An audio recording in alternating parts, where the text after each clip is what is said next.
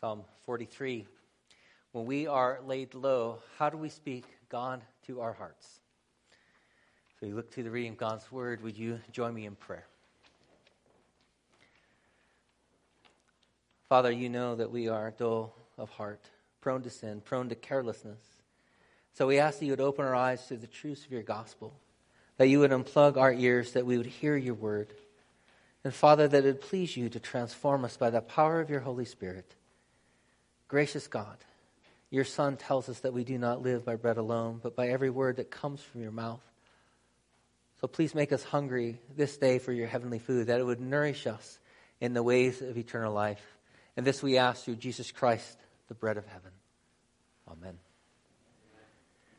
Beginning in verse 1. Vindicate me, O God, and defend my cause against an ungodly people.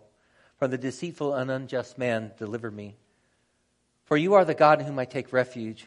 Why have you rejected me? Why do I go about mourning because of the oppression of the enemy? Send out your light and your truth. Let them lead me. Let them bring me to your holy hill and to your dwelling. Then I will go to the altar of God, to God my exceeding joy, and I will praise you with the lyre, O God, my God. Why are you downcast, O my soul? Why are you in turmoil within me? Hope in God, for I shall again praise him, my salvation and my God. The word of the Lord. If you please be seated.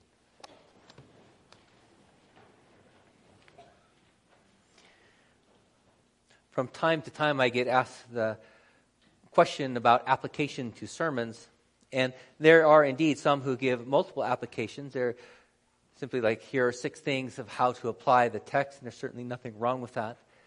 Yet I believe a better way of application is the type where you say, here's how this text changes your beliefs, your thinking. Our actions flow from our beliefs. So if you change the heart, you change the beliefs, you can then change the actions. When Jesus gave the parable of the Good Samaritan, he didn't afterwards lift off 5 things you can do to love your neighbor. He simply said, go and do likewise. He leaves us with the hard work of the heart. The Holy Spirit bringing that into the occasions that it presents itself to us. And we have to struggle and wrestle with our hearts. We've all heard that proverb, feed a man a fish and he eats for a day, but steal his fishing gear and you can eat fish every day for yourself. Something like that. It's the same idea, getting a bigger picture of God, getting a greater understanding of who Jesus is. That is taking the fishing gear so that you can feed your soul every day. And today's psalm is no different. It encourages us to take the beliefs, the promises of God, and apply them to our downcast hearts in whatever way they might be downcast. The psalmist feels a great distance from the Lord. He feels rejected by God, and yet he comes to God as his refuge. We all have felt this tension at times in our own lives. I feel alone and cast out, and yet I draw near to God in my anguish, but a large part of my anguish is because it doesn't seem like he's helping me. But the Lord is our refuge, a very present help in times of trouble, and when we are distressed, we are to tell our hearts about our very great God. Psalm 43 probably is an extension of Psalm 42. They're very similar. They may have been one psalm at once, and earlier they were split in 2. And you'll see similar refrains through them. But the psalmist here in 43, it is the plea, the prayer portion. And he is able to take his sorrow to the Lord in worship. He first talks to the Lord, and then he talks to his heart about his God. Well, looking at speaking your heart to the Lord, he begins saying, vindicate me, O God, defend my cause against an ungodly people. From the deceitful and unjust man, deliver me. Some translations say, well, judge me, O God. It's the same idea. He's asking God to vindicate him. It's courtroom language. As one commentator puts it, he's asking God to be both judge and defense attorney against the ungodly. He wants his good name restored, to be justified. What is the cause of this distress? We really don't know. We don't know what is prompting this. He speaks of the oppression of an enemy of some kind, but this great distress, it gives rise to what he expresses in verse 2, the problem of his soul. For you are the God in whom I take refuge. Why have you rejected me? It's the rejection that he feels. Why do I go about mourning? Because of the oppression of my enemy. And here we get to the very heart of this plea. He takes refuge in God even while he feels abandoned and left alone. It parallels Psalm 42. In Psalm 42, he says in verse 9, I say to God, my rock, why have you forgotten me? Why do I go mourning because of the oppression of the enemy? And notice, though, that the psalmist, he knows deep down that God is his rock. God is his refuge. It's because of that he can make this very strong plea. Why have you rejected me? Why have you forgotten me? This is not hope and hope. It's not faith in faith. His hope and his faith are in his God. The Lord is the object of his faith. The Lord is the reason for his hope. So he can take the conflicting ideas of this rejection that he feels, along with the knowledge that God is his refuge, and he joins those together. And that is the struggle of our faith. Joining those two truths together. We've all been there at one point or another. Into the basement and sometimes in the penthouse. And the floors in between. Martin Luther, he wrote to his friend and fellow reformer Philip Melanchthon from Wartburg Castle on July 13th of 1521. And he was there hiding for his life. And at the same time, he was working on the translation of the New Testament into German. And I've read this before, but it is good to hear it once more. This is what he wrote to his dear friend. I sit here at ease, hardened, unfeeling, alas, praying little, grieving little for the church of God, burning rather in the fierce fires of my untamed flesh. It comes to this. I should be a fire in the spirit. In reality, I'm a fire in the flesh, with lust, laziness, idleness, sleepiness. It's perhaps because you have all ceased praying for me that God has turned away from me. For the last 8 days I have written nothing, nor prayed, nor studied, partly from self-indulgence, partly from another vexation. I really cannot stand it any longer. Pray for me, I beg you, for in my seclusion, here I am submerged in my sins. That's Martin Luther, the great reformer, separated from the people of God, wallowing in despair. And this is the great reformer who also gave us the beautiful hymn, A Mighty Fortress. A mighty fortress is our God, a bulwark never failing. Our helper he amid the flood, mortal ills prevailing. And though this world with devils filled should threaten to undo us, we will not fear, for God has willed to triumph through us. Let goods and kindred go, this mortal life also. The body they may kill, God's truth abides still. His kingdom is forever.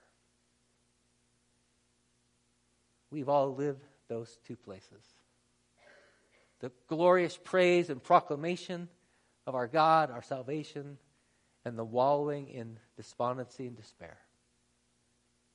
For Luther, God was his rock, his refuge, the one to whom he could pour out his heart in utter anguish, and in the Lord find his strength and his joy. The psalmist moves forward then to verse 3 after this plea.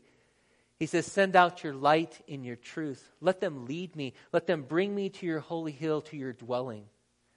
For the psalmist, darkness has settled in on him like a heavy winter fog, and he no longer feels God's assurance of mercy and kindness. One writer says, trapped in the dark chaos of despair, his sole hope lies in God, leading him out of the darkness by sending his light. Notice how he personifies light and truth. He says, let them lead me, let them bring me. He's asking the Lord to go before him. In Psalm 23, a well-known psalm to us all, the Lord is my shepherd. In verse 6, there it says, surely goodness and mercy shall follow me all the days of my life. And together from the Psalms, we see that we're a God sandwich that we're between. His light and His truth lead us. His goodness and His mercy follow us. We have the rear guard, the front guard. God is taking us forward. And we are there, safe and secure within Him. This is what makes our hope so secure. In the words of one commentator, he said, light seems to shine into our life when we ourselves know the favor of God. It is this favor that the psalmist is asking for once more. To feel God's presence in corporate worship. That's why he's speaking of going to His holy hill, His dwelling place. He's speaking of the sanctuary. So that He can chase away the feeling that he has of rejection. We need the light of His presence. We need His words of truth. His presence soothes our emotion. His truth, it clears our minds of doubt. And verse 4, then I will go to the altar of God, to God my exceeding joy, and I will praise you with the lyre, O God, my God. And he's anticipating this future hope. I will praise you. I appreciate how Robert Davison, he phrases this. He says, this is where life can be rebuilt on the foundation of access through worship. Rebuilt on the foundation of access through worship to the one that he addresses as my God. All faith finds its natural expression in worship. When he speaks of going to the altar, he speaks of going into the congregation of the people of God. Part of the solution, the resolution for his loneliness, is gathering with God's people in joyful worship. The promises of God drag him forward, his heavy heart along the way, so that he can see the light of the sanctuary in front of him to fill his heart once more with joy. Now, when I speak of joyful worship, I do not mean that happy, clappy, saccharine, sentimental worship with the big plastic smile that never comes close to any real heart issues. That's one of the struggles of our culture. That there's this running towards an upbeatness, a positivity that belies a heavy heart. It doesn't have any room for that. We try to push all that out with a manufactured emotion. No deep, dark thoughts, no fears. But we all struggle with these things. It's a part of our life. God knows that. And so we can bring these things exactly to Him. My good friend, Pastor Hal Irvine, several years ago, he spoke to me the poignancy in singing, I Will Praise Him Still, after his son Andy died in the Stillwater River. He said, this takes on a whole new meaning. A whole new meaning for that song. These lyrics, when the morning falls on the farthest hill, I will sing His name, I will praise Him still. When dark trials come and my heart is filled with the weight of doubt, I will praise Him still. That song we can take wherever we are at with the circumstances in front of us. Because God has made us to approach Him with all of our hearts. One of the largest categories of the Psalms is lament. Passionate expressions of grief and sorrow that allow our hearts to offload their pain with a purpose. In the Bible, lament provides, as it were, high banks that we can release our emotions through. They're like giant storm drains. They channel the force and the torrents of our hearts to a constructive end. What makes a flood so devastating is that when it breaks through the levee or it overruns the banks, then it spreads out in just a directionless mass of water that destroys everything in its way until it finally dissipates into fetid ponds of stagnant water. Songs and prayers of lament, it gives words to our grief. It names our sorrows. The book of Lamentation is the most constructed literary work in the Bible. 5 poems woven together of acrostic style poetry, written in a meter of a traditional dirge. And these crafted laments give shape and form our grief. In his agony, the psalmist knows that the answer to his isolation, alienation, despair is communion with God in the shared faith of fellow worshipers. It comes as we bring our petitions, our prayers to the Lord. We pour out our sorrows to him. And once we have done this God talk, we take our sorrows into the Lord, and it gives way to speaking the Lord to our heart. And that's what we see here in verse 5. Why are you cast down, O my soul? Why are you in turmoil within me? Hope in God, for I shall again praise him, my salvation and my God. He's speaking back to himself. Martin Lloyd-Jones, that great Welsh preacher, he put it this way. He said, the whole art of Christian living is to know how to talk to yourself. How do you talk to yourself? And Lloyd-Jones emphasized that we must talk to ourselves rather than allow our circumstances to talk to us. We preach to ourselves the promises, the truths, the beliefs of our God. In his work, Spiritual Depression, it comes off a series of sermons. He writes this: have you realized that most of your unhappiness in life is due to the fact that you're listening to yourself instead of talking to yourself? Take those thoughts that come to you the moment you wake up in the morning. They are talking to you. They bring back the problems of yesterday. Somebody is talking. Who's talking to you? Yourself is talking to you. Now, this man's treatment in the Psalms was this. Instead of allowing the self to talk to him, he starts talking to himself. Why are you cast down, O my soul? His soul has been depressed, crushing him. So he stands up and he says, listen, self, for a moment I will speak to you. And what he speaks to himself is the truths of God. For most of us, our problem is not that we don't know the truth, but that we don't feel its force. By declaring to ourselves, we allow this truth to take center stage once more. To put back the focus where it should be. I remember being in downtown St. Louis along the waterfront, and there's these iron channels in the concrete, and what they're there for is that you place these big, huge sheets of steel plates. They lock in whenever there's a danger of the Mississippi flooding. And these high steel walls then will keep the flood in check.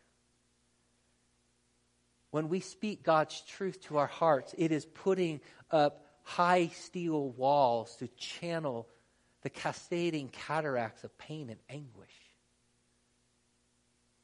It puts them between truths and allows them to flow as mighty as they want to flow to a constructive end. For God's people, lament must always give way to prayer, to hope. One writer has expressed it. He said, there's no help to be found in the weak ally of memory. Aid must come directly from God. Think about how often when we're feeling down, we can play a sad song over and over again. Listen to a sad song. There's a sort of a solace and comfort we can get in those types of things. But the reality is, it will only consolidate and strengthen our loneliness. We simply melt into self-pitying despair. That kind of self-talk will not bring us to life. We must turn from the memories and the burdens within our own minds and boldly speak of our God, speaking a plea of deliverance, because God must intervene. His light and His truth must bridge the chasm of our own darkness. One writer has said that this refrain, this chorus, is a liturgy, not an autobiography. What he means then is that together you and I are declaring our common hope in Him as the people of God, not just simply going over the details we want to try to forget. It's a liturgy, because together we say, why are you cast down, O my soul? Why are you in turmoil within me? Hope in God, for I shall again praise him, my salvation and my God. That's the good news that the psalmist brings us to.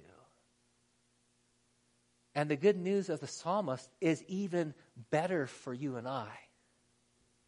The light and the truth of God that he personifies here has now become incarnate.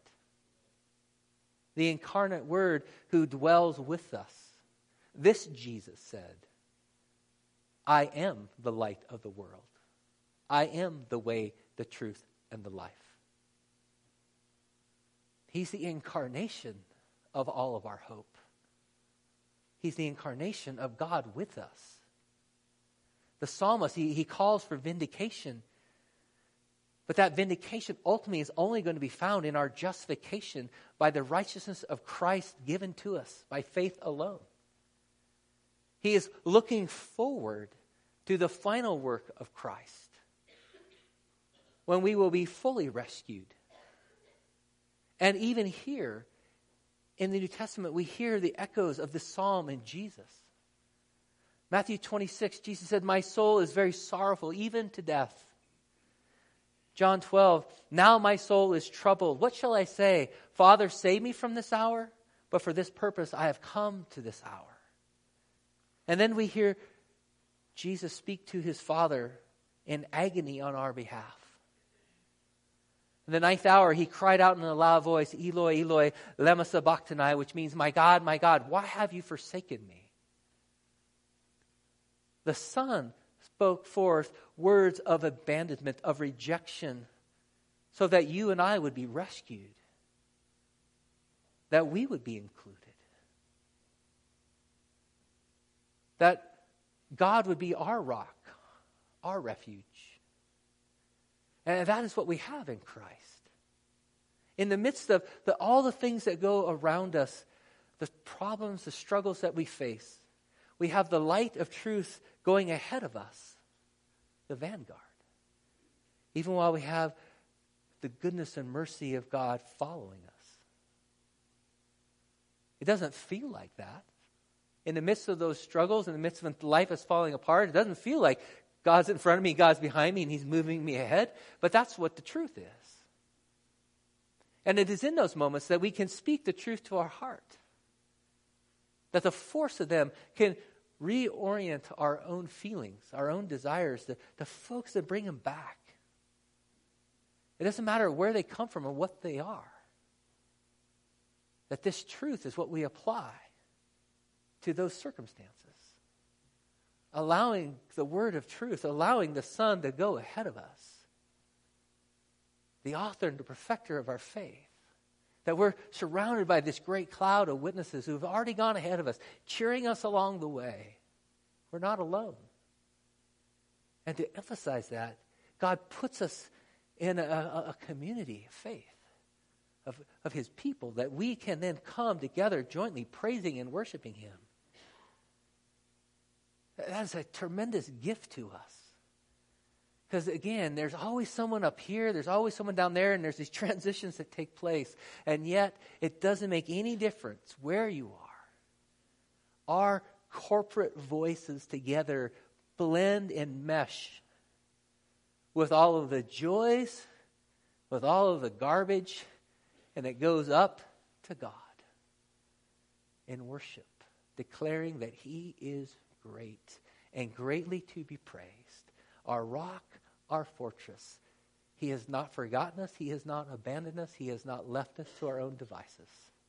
He is ever present with us. And certainly we don't have to look any farther than the person and work of Jesus. The light and truth of the Father has gone in front of you.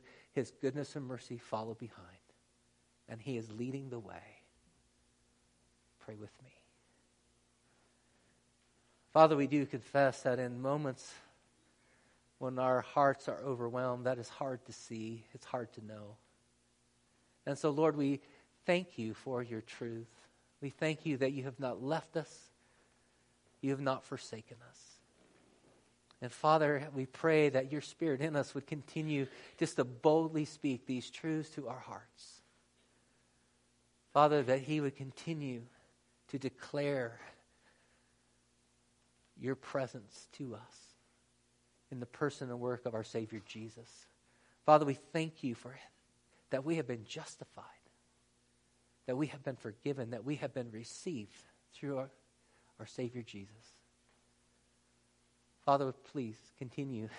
Give us an ever-expanding horizon of the Lord of glory before us. We bless you. We thank you. We give you all praise, glory, and honor. And this we do through Christ, our risen Savior. Amen. Will you please stand together as we sing, My Hope is Built on